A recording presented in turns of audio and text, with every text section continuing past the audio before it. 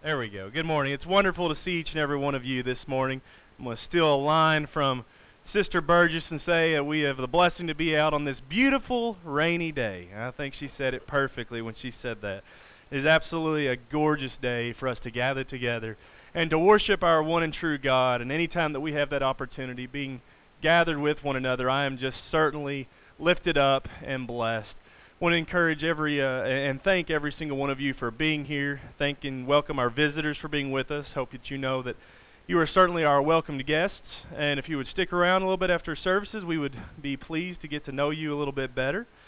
This morning, we are going to be talking about something that we just sang about, really, to an extent.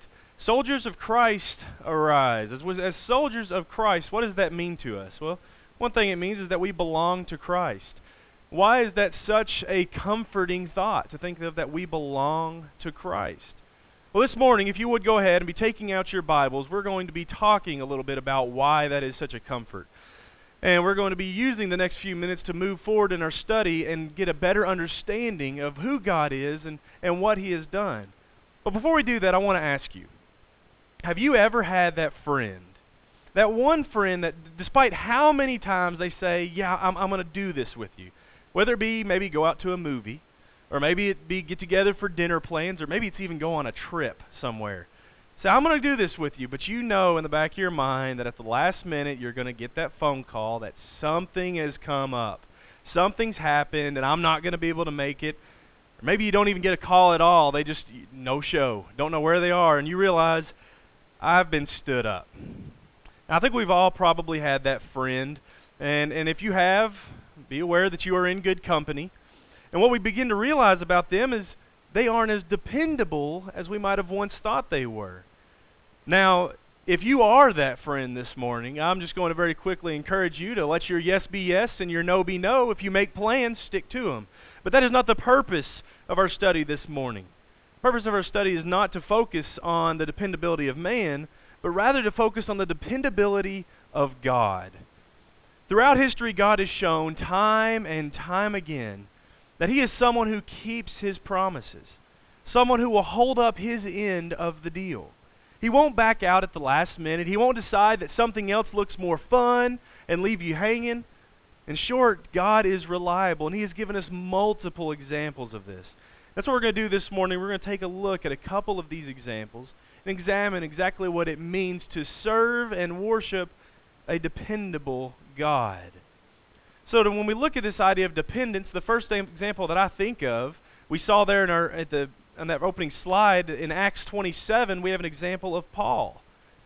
In Acts chapter 27, we see how Paul depended upon God. Now maybe if you're like me, when you think of Paul, maybe you think of someone who is bold, someone who's stood before some of the most prominent men of his time. He stood before Felix. He stood before Festus, Agrippa, Caesar. He stood before these men and he talked to them about the gospel. And then did something that was very, very hard for people to do, and that's approach people with authority.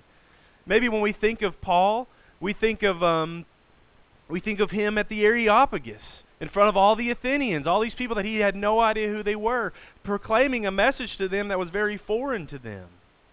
But how often do we think of Paul as he hopelessly floated around the Mediterranean Sea? Oh, excuse me. In this passage, we're going to read Acts 27, and we're going to read the entirety of the chapter, verses 1 through 44. It's a bit of a long passage, but it's going to go a long ways in teaching us a valuable lesson about who Paul is and about what he did. So starting in verse 1, it says, "When it was decided that we would sail for Italy, they proceeded to deliver Paul and some other prisoners to the centurion of the Augustan cohort named Julius. And embarking in an Adramyttian ship, which was about to sail to the regions along the coast of Asia, we put out to sea, accompanied by Aristarchus, a Macedonian of Thessalonica. The next day we put in at Sidon, and Julius treated Paul with consideration and allowed him to go to his friends and receive care. From there we put out to sea and sailed under the shelter of Cyprus, because the winds were contrary. When we had sailed through the sea along the coast of Cilicia and Pamphylia, we landed at Myra in Lycia. There the centurion found an Alexandrian ship sailing for Italy, and he put us aboard it. When we had sailed slowly for a good many days, and with difficulty had arrived off Cnidus, since the wind did not permit us to go further, we sailed under the shelter of Crete off Salmon. And with difficulty sailing past it, we came to a place called Fair Havens, near which was the city of Lasea. When considerable time had passed, and the voyage was now dangerous, since even the fast was already over, Paul began to admonish them, and said to them, Men, I perceive that the voyage will certainly be with damage and great loss, not only of the cargo on the ship, but also of our lives. But the centurion was more persuaded by the pilot and the captain of the ship than by what was being said by Paul.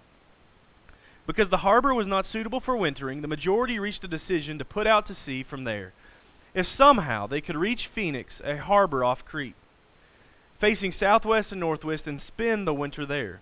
When the moderate south wind came up, supposing that they had attained their purpose, they weighed anchor and began sailing along Crete close inshore.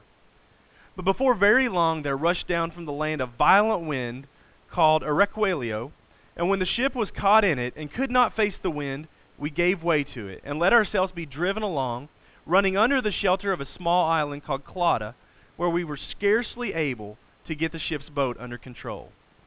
After they had hoisted it up, they used supporting cables in undergirding the ship, and fearing that they might run aground on the shallows of Syrtis, they let down the sea anchor, and in this way let themselves be driven along. The next day, as we were being violently storm-tossed, they began to jettison the cargo, and on the third day they threw the ship's tackle overboard with their own hands. Since neither sun nor stars appeared for many days, and no small storm was assailing us, from then on all hope of our being saved was gradually abandoned. When they had gone a long time without food, then Paul stood up in their midst and said, Men, you ought to have followed my advice, and not to have set sail from Crete and incurred this damage and loss. Yet now I urge you to keep up your courage, for there will be no loss of life among you, but only of the ship. For this very night an angel of God, to whom I belonged and whom I served, stood before me, saying, Do not be afraid, Paul. You must stand before Caesar, and behold, God has granted you all those who are sailing with you. Therefore keep up your courage, men, for I believe God that it will turn out exactly as I have been told, but we must run aground on a certain island. But when the 14th night came, as we were being driven around in the Adriatic Sea about midnight, the sailors began to surmise that they were approaching some land. They took soundings and found it to be 20 fathoms, and a little farther they took another sounding and found it to be 15 fathoms. Fearing that we might run aground on the rocks, they cast 4 anchors from the stern and wished for daybreak. But as the sailors were trying to escape from the ship and had let down the ship's boat into the sea on the pretense of intending to lay out anchors from the bow, Paul said to the centurion and the soldiers, Unless these men remain in the ship, you yourselves cannot be saved. Then the soldiers cut away the ropes of the ship's boat and let it fall away. Until the day was about to dawn, Paul was encouraging them all to take some food, saying, Today is the 14th day that you have been constantly watching and going without eating, having taken nothing. Therefore I encourage you to take some food, for this is for your preservation, for not a hair from the head of any of you will perish. Having said this, he took bread and gave thanks to God in the presence of all, and he broke it and began to eat. All of them were encouraged, and they themselves also took food. All of us in the ship were 276 persons. When they had eaten enough, they began to lighten the ship by throwing out the wheat into the sea. When the day came, they could not recognize the land, but they did observe a bay with a beach, and they resolved to drive the ship onto it if they could. And casting off the anchors, they let them into the sea, while at the same time they were loosening the ropes of the rudders and hoisting the foresail to the wind. They were headed for the beach. But striking a reef where 2 seas met, they ran the vessel aground, and the prow stuck fast and remained immovable, but the stern began to be broken up by the force of the waves. The soldiers' plan was to kill the prisoners, so that none of them would swim away and escape. But the centurion wanted to bring Paul safely through, kept them from their intention, and commanded that those who could swim should jump overboard first and get to land. The rest should follow, some on planks and other on various things from the ship, and so it happened that they were all brought safely to land.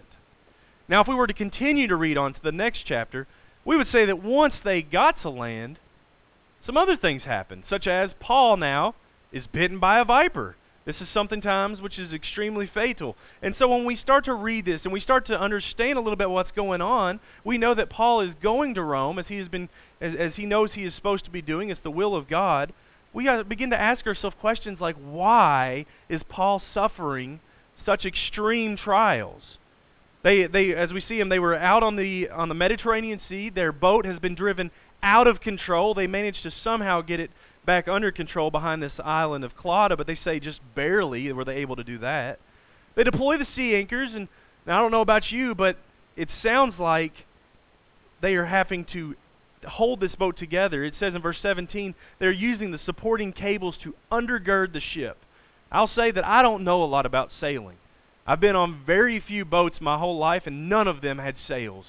But if it comes to a point where you have to physically tie the ship together so it doesn't break apart, I imagine you're in some pretty real trouble at this point. And then they are shipwrecked. The boat runs aground. It is being broken apart, and they are forced to abandon the ship. But it says that they all make it to the shore, only for Paul to be bitten later by a snake. You know, I look at all this, and I ask myself, why did this happen? Why did all these things go on? And it notes here that Paul and all the others on the ship, in verse 20, had nothing left to hope for. They had nothing left to hope for. That is a remarkable point in this story, that they had, all hope had been driven from them. Even Luke, who is the author of Acts, he uses this word us as he talks about this, that or we, that they had all abandoned hope. Now look over in Acts chapter 23. In Acts chapter 23, you're going to notice that this is a remarkable difference from what happened to him here. In Acts chapter 23, starting in verse 11, we'll read, "But on the night immediately following, the Lord stood at his side and said, 'Take courage, for as you have solemnly witnessed to my cause at Jerusalem, so you must witness at Rome also.'" This is Acts chapter 23, verse 11. This is where Paul is getting his command that you're going to Rome. You're going to go do what you've been doing in Jerusalem and around these areas. You're going to go do that in Rome. It says in verse 12, "When it was day, the Jews formed a conspiracy and bound themselves under an oath, saying they would neither eat nor drink until they had killed Paul. There were more than 40 who formed this plot. They came to the chief priests and the elders and said, 'We have bound ourselves under a solemn oath to taste nothing until we have killed Paul. Now therefore you and the council notify the commander to bring him down to you, as though you were going to determine his case by a more thorough investigation. And we for our part are ready to slay him before he comes near the place.'" So Paul is in Roman control right now. They have got him in the Roman barracks, and these Jews have said, talk to the Romans, tell them that we want to look at his case again. We want to examine it a little more fully. And while he's on his way here, we have bound and determined ourselves that we're going to kill him. But the son of Paul's sister, in verse 16, the son of Paul's sister heard of their ambush. And he came and he entered the barracks and told Paul. Paul called one of the centurions to him and said, "Lead this young man to the commander, for he has something to report to him." So he took him and led him to the commander and said, "Paul, the prisoner, called me to him and asked me to lead this young man to you, since he has something to tell you." The commander took him by the hand, and stepping aside, began to inquire of him privately, "What is it that you have to report to me?" He said, "The Jews have agreed to ask you to bring Paul down tomorrow to the council, as though they were going to inquire somewhat more thoroughly about him. So do not listen to them, for more than 40 of them are lying in wait for him, who have bound themselves under a curse not to eat or drink until they slay him. And now they are ready and waiting for the promise from you." So the commander let the young man go, instructing him, "Tell no one that you have notified me of these things." And he called to him the two of the centurions and said, "Get 200 soldiers ready by the 3rd hour of the night to proceed to Caesarea. With 70 horsemen and 200 spearmen, they were also to provide mounts to Paul They were also to provide mounts to put Paul on and bring him safely to the Felix, the governor." So in this passage, we read about a remarkably different experience that Paul has. Again, we do see Paul's life is in danger once again. Now there's these 40 some odd men who have determined by an oath that they are going to put a stop to Paul and what he is preaching, and they're going to do it right now. And they're going to do it for good. They're sick and tired of it. They're fed up. And so Paul is now in this scary situation. Once again, his life is threatened. But he is warned ahead of time by his nephew. Notice the difference now between the two situations. I'm sure Paul put his faith in God, but he had to have been hoping that his nephew would come through. He had to really be hoping that his nephew would get to the commander and tell him what he had heard. And he had to really be hoping that the commander would do something about it. He wouldn't just let him be killed, but would rather protect him. That is what's so remarkable about what happened later on during that same trip. Out at sea, it says they had lost all hope. They had nothing left to hope in.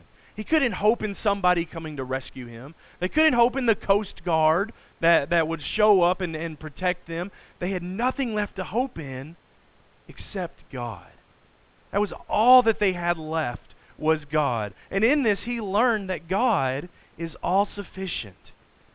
He is all-sufficient. The word sufficient it's defined as enough to meet the needs of a situation.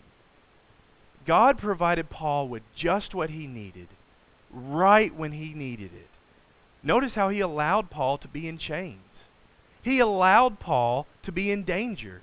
He even allowed Paul to be shipwrecked and to be bitten by a snake. But he allowed all this to happen in Paul's life so that he could see just how dependable God was. God had told Paul, you're going to Rome. And he was going to be faithful to that promise as long as Paul was faithful to fulfill God's will. So what does this mean to us? Just as God was all-sufficient on the tempestuous waters of the Mediterranean, he is also all-sufficient in the stormy seas of our lives. We know that trials are going to come. Turn with me over to Acts chapter 14. In Acts chapter 14 and verse 22. Verse 22 says, strengthening the souls of the disciples, encouraging them to continue in the faith, and saying, through many tribulations we must enter the kingdom of God. We know trials are going to fall upon us. And sometimes those trials are going to be quite difficult. Sometimes it's going to be trials that we in this country are fortunate to not have to deal with, as others in other countries, like being persecuted and even being put in prison for believing in Jesus and for obeying him. But things that we do have to deal with that are very real for us are trials such as the death of a loved one. When a family member or a close personal friend dies, someone maybe that we look to for so much guidance and for so much help, this is a time when we might wonder, why did this happen?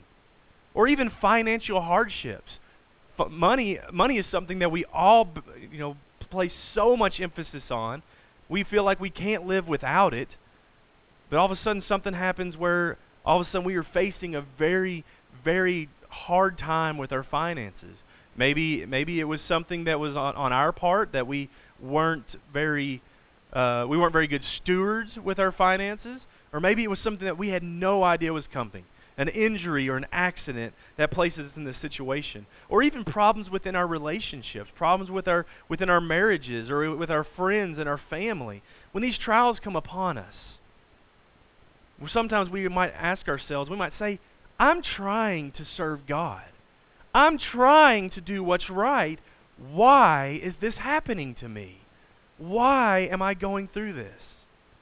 And it's these times we might want to stop and consider and ask ourselves the question, who do we depend on? For some of us, we might depend on people. But if we depend on other people, I want to suggest to you that will always leave us feeling lonely. Some of us might depend on our finances. But if we depend on our finances, that will always leave us feeling broke and impoverished. Or maybe we depend on entertainment. We depend on the fun things in life that occupy our time. But if that's what we depend on, we will always be left feeling bored and anxious. God wants us to turn our dependence to Him and solely on Him, for there is nothing greater in which we can depend on. That's why we read in James chapter 1 and verse 2 that we should rejoice in our trials. James chapter 1 and verse 2, "Consider it all joy, my brethren, when you encounter various trials, knowing that the testing of your faith produces endurance. And let endurance have its perfect result, so that you may be perfect and complete, lacking in nothing." Our trials build us up. Our trials build up this endurance. But in doing that, they remind us who it is that we serve. They remind us that He is able to see us through any situation that might befall us, just as He saw Paul and all those 200 some odd men that were on that boat in those storms in the Mediterranean.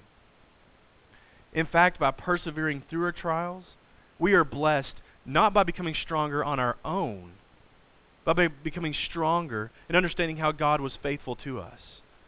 And so we might ask ourselves, are we going to learn that lesson? Well, we could look at Paul and say, how did he come out of this? You know, when I think of Paul, so oftentimes I think of him as the guy who was standing on the very front of the ship as the waves are splashing on him and the water and the wind's blowing, and he's standing out there and he's like, "It's okay, we're going to make it." And when the ship fell apart and he's swimming to shore, he gets up at shore and he's like, "Man, I'm a really good swimmer." And whenever the snake bites him, he pulls the snake off and flings it aside like it's nothing, it's a little worm. I always kind of pictured Paul like that as a kid. I really fantasized Paul into this great big amazing person, but Paul was a man. In fact, it says that the angel came to him and said, "Don't be afraid." Paul was just like me and you. They haven't seen the stars for 2 weeks. The waves are pushing him around. They don't know where they are, and he's scared. But when he comes out of this, you can guarantee that he learned a valuable lesson, and you can know that by some of the things that he talks about later. Look over in 2 Corinthians. 2 Corinthians chapter 1 and in verse 8. Notice the words he says here. He says in verse 8, "For we do not want you to be unaware, brethren, of our affliction which came to us in Asia, that we were burdened excessively beyond our strength, so that we despaired even of our life.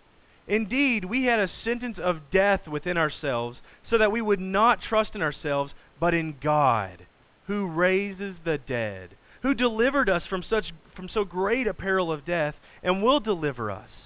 He on whom we have set our hope, and He will yet deliver us." Paul had learned at this point, it wasn't me who got me out of this. I didn't do a great job in holding all the crew together and keeping all the soldiers from killing us, in swimming to shore, and having an immune system that could fight off the poison of this snake. No, it was God who protects us. It is God in whom I should be putting my dependence in. Paul could have simply said, back in Caesarea, whenever the Jews were trying to tell him, "Don't go to Jerusalem," he could have said, "I know God is dependable, but I'm not going to take advantage of it. I'm just going to stay here." That's not what he did.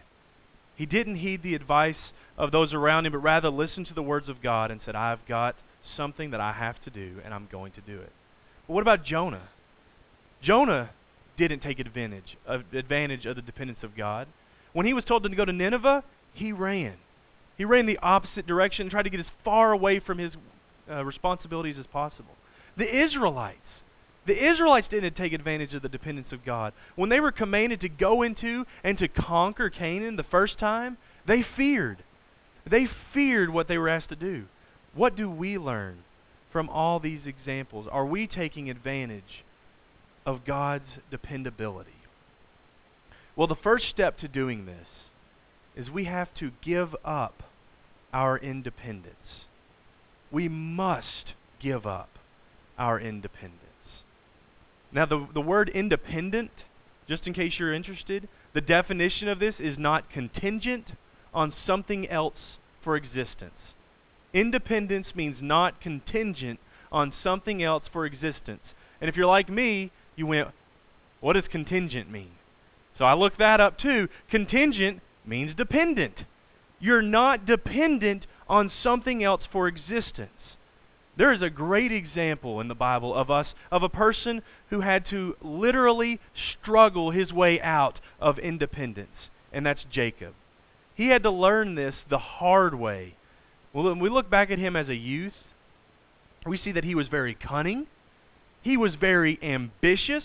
He was self-seeking. We see him take advantage of Esau, his brother, in a moment of physical weakness.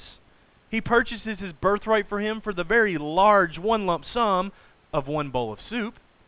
He then disguises himself as Esau. He tricks his elderly and blind father into giving him the blessing that normally went with the birthright. He is then tipped off by his mother, and he evades the intentions of his brother to kill him. And then later on, we see him down in Mesopotamia, where he lives with his uncle Laban. And what does he do here? He marries both of Laban's daughters and ends up with most of Laban's wealth. From the worldly view, you look at Jacob and went, you did pretty good. You got what wasn't yours. You got 2 wives. You got all this money. People would look at that today and maybe say he knew how to get what he needed. He was looking out for number one. But look what happens when God tells him, Jacob, it's time to go home. He's headed back, and along the way, he meets a stranger. Turn over to Genesis chapter 32. Along the way, he meets this stranger, and he wrestles with him all night. In verse 24, we start reading, Then Jacob was left alone, and a man wrestled with him until daybreak. When he saw that he had not prevailed against him, he touched the socket of his thigh. So the socket of Jacob's thigh was dislocated while he wrestled with him. Then he said, Let me go, for the dawn is breaking. But he said, I will not let you go unless you bless me. So he said to him, What is your name? And he said, Jacob. He said, Your name shall no longer be Jacob, but Israel, for you have striven with God and with men, and have prevailed. Then Jacob asked him and said, Please tell me your name. But he said, Why is it that you ask my name? And he blessed him there. So Jacob named the place Peniel. For he said, I have seen God face to face, yet my life has been preserved. Now the sun rose upon him just as he crossed over Peniel, and he was limping on his thigh. Therefore to this day the sons of Israel do not eat the sinew of the hip, which is in the socket of the thigh, because he touched the socket of Jacob's thigh in the sinew of the hip. One of the first things we see in this passage, when we look at this passage, is something that has always given me a bit of a hard time. A thing about this passage that I've always struggled with, and that is, who is this man that he's struggling? Who is this man that he's wrestling with? First we see he's called a man in chapter 24. A little bit later, Jacob says that he has seen the face of God. He admits that this man was God. And then later in Hosea would say that he had wrestled with the angel. And so that we know that this is a man who is also God, who is an angel, which is just to say a messenger of God. And we can get some ideas of who that is. But the point I want to make for certain is the identity of who this exactly is may be debatable. People might argue this until the end of time. But the one thing that is absolutely not debatable is there is no reason we should feel like Jacob was winning in this divine matchup. And that's what causes trouble for me, is because for so long, as many others, we have read verses like verse 28 or verse 25, when it says that when he had saw that he had not prevailed against him. We read that, and also in verse 28, it says later that Jacob says, For your name shall no longer be Jacob, but Israel, for you have striven with God and with men, and have prevailed. We read that and think, well, Jacob must have really been doing something amazing here, wrestling with this man from God, the angel, that he is prevailing against him. And for some reason, in most of my life, the way I pictured this in my little brain whenever I saw or heard this story was Jacob had this figure in a headlock.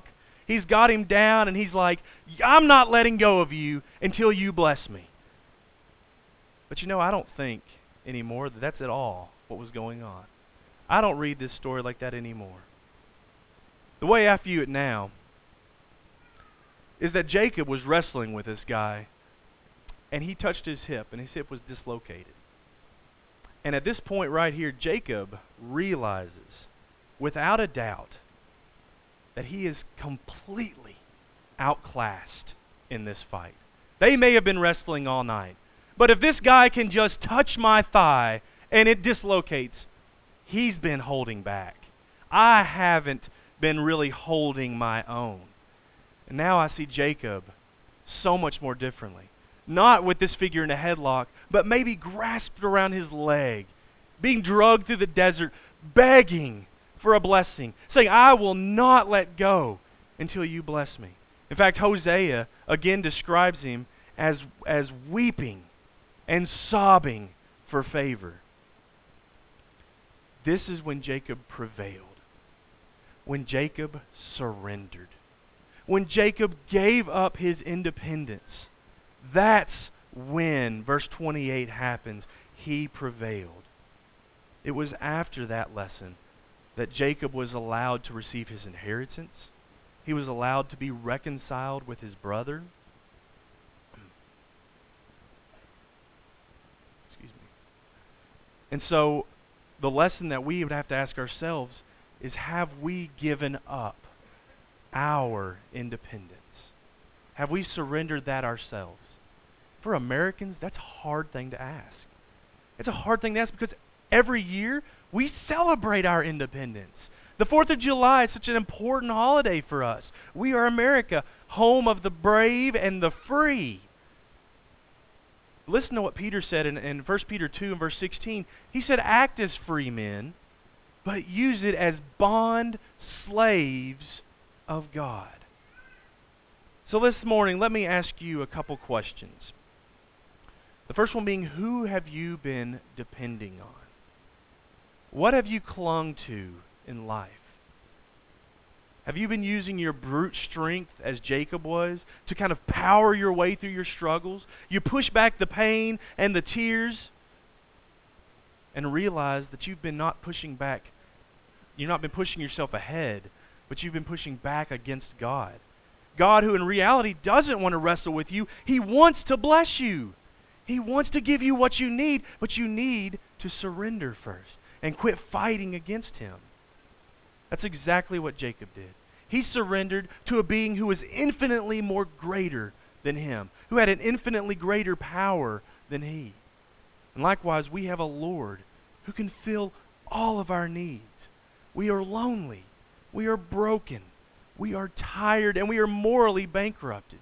We are hungry, and we are thirsty, and we are bored, and He is dependable to fill us in every way and in every need if we would only place our dependence on Him and stop depending on ourselves or others.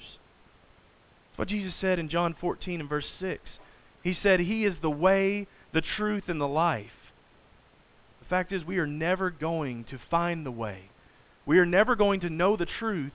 We are never going to have life until we surrender ourselves to Him as the Lord.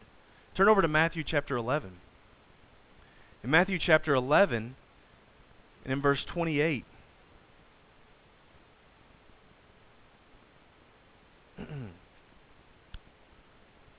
Jesus said, Come to me, all who are weary and heavy laden, and I will give you rest. Take my yoke upon you and learn from me, for I am gentle and humble in heart, and you will find rest for your souls. For my yoke is easy, and my burden is light. Jesus told us He has a yoke for us to take. A yoke is a device that fastens animals to a tool of some sort. Maybe it be a horse and cart, a horse and a buggy. Oftentimes it's oxen and a plow. We probably can remember sometimes maybe in Bible class when we saw images of two big oxen with the wooden beam over top of them, the yoke that held them together, that hooked them to the plow with the farmer behind them, plowing the ground as they pulled it. The operator of that plow controls the oxen. He controls where they go. He controls how much work they do. And these oxen, they are completely dependent on that operator. They are dependent that he will not work them to death. They are dependent on him that he will water them when they need to be watered, that he will feed them when they need to be fed. That is what Jesus is telling us. He is saying, come to me. Place your dependence on me, and I will take care of you. I will take care of you physically. I will take care of you spiritually. I will give you just what you need right when you need it. Who have you been depending on in your life? The second question I would ask you is, are you willing to surrender your independence today? Adam and Eve were promised this in the beginning. They were totally dependent on God for everything. But the serpent came along and told them, you don't have to be. You can be just like him. You just eat of that fruit. Yes, the fruit that he told you not to eat of, because he wants you to be relying on him, which was true. He does want us to be relying on him. But Satan turned it into a negative sense for them. Oh, how often we believe the lie that somehow we can depend upon ourselves. How often we believe the lie that we can save ourselves, that we can get ourselves through this life, that we can get ourselves to heaven. But turn over to Ephesians chapter 2. Ephesians chapter 2, and look in verse 8. Ephesians chapter 2 and verse 8. It says, For by grace you have been saved through faith, and that not of yourselves, it is the gift of God, not as a result of works, so that no one may boast, for we are his workmanship, created in Christ Jesus for good works, which God prepared beforehand, so that we would walk in them. We are saved in so many ways because God graciously has allowed it through putting our faith in him. So maybe that's the question we should ask next. We should ask next, what does that mean to put our faith in him? For starters, it looks like giving up our dependence on ourselves and submitting ourselves in obedience to him. How do we do that? Romans 10 verses 9 through 10 starts it. It gives us a good idea of how to make the first steps in that. Romans 10 verse 9 through 10 says that if you confess with your mouth Jesus as Lord and believe in your heart that God raised him from the dead, you will be saved. For with the heart a person believes, resulting in righteousness, and with the mouth he confesses, resulting in salvation. We must believe in Jesus. We must believe who he is, who he says he was. We must believe that he died on the cross for the forgiveness of sins, to take that great debt that we could never pay and pay it for us once and for all. And we must confess as much before others. But it doesn't stop there. We understand that there is more to it than just that. Turn over to Acts chapter 2. Acts chapter 2 and verse 38. Peter, in talking to the men on the day of Pentecost, when they ask him, what should we do? He says in verse 38, repent, and each of you be baptized in the name of Jesus Christ for the forgiveness of your sins, and you will receive the gift of the Holy Spirit. We are to turn away from all the things in our lives, from the independence that we have so long held on to. I can get myself through it. I can handle it. We are to turn away from that mentality. We are to turn away from anything that sets itself against God, any sin in our life, and we are to turn ourselves fully and dependently on him. And then we are to be baptized. As he says here, the only way for us to have forgiveness of sins is through obediently following him and letting him work that magnificent and miraculous work in baptism on us. But it doesn't stop there. We must, like Paul and Jacob, or like Abraham or Noah, or any of the many examples that we can find throughout the Scriptures, we must view God, we must view Jesus as simply enough. It is at this point we will find that we don't need things of this life to cover our pains. We don't need alcohol to cover up when we've been hurt. We don't need hatred to cover up when someone has done us wrong. We don't have to get the last word in with our neighbor or our coworker or a family member to feel bigger or better than them, to feel like we've won an argument. We don't need to understand every single detail about how God did what he did, or about how the things in the past went down, or why things happen to us today. We don't have to get through this life on our own. We can't depend on ourselves, but we can depend on God. Open your songbooks. Open your songbooks to number 540. That's the song of invitation we'll be singing in just a moment. Come unto me. And I hope these words will sound very familiar to you. We just read them in Matthew chapter 11 and verse 28. And as we sing this song of encouragement, I would hope you know that you have a glorious, glorious opportunity in front of you to accept the invitation that Christ extends. He invites you to take His yoke, to cast off your independence for a life dedicated to serving Him. If you desire to do that this morning, I would like you to know that we desire to assist you in that.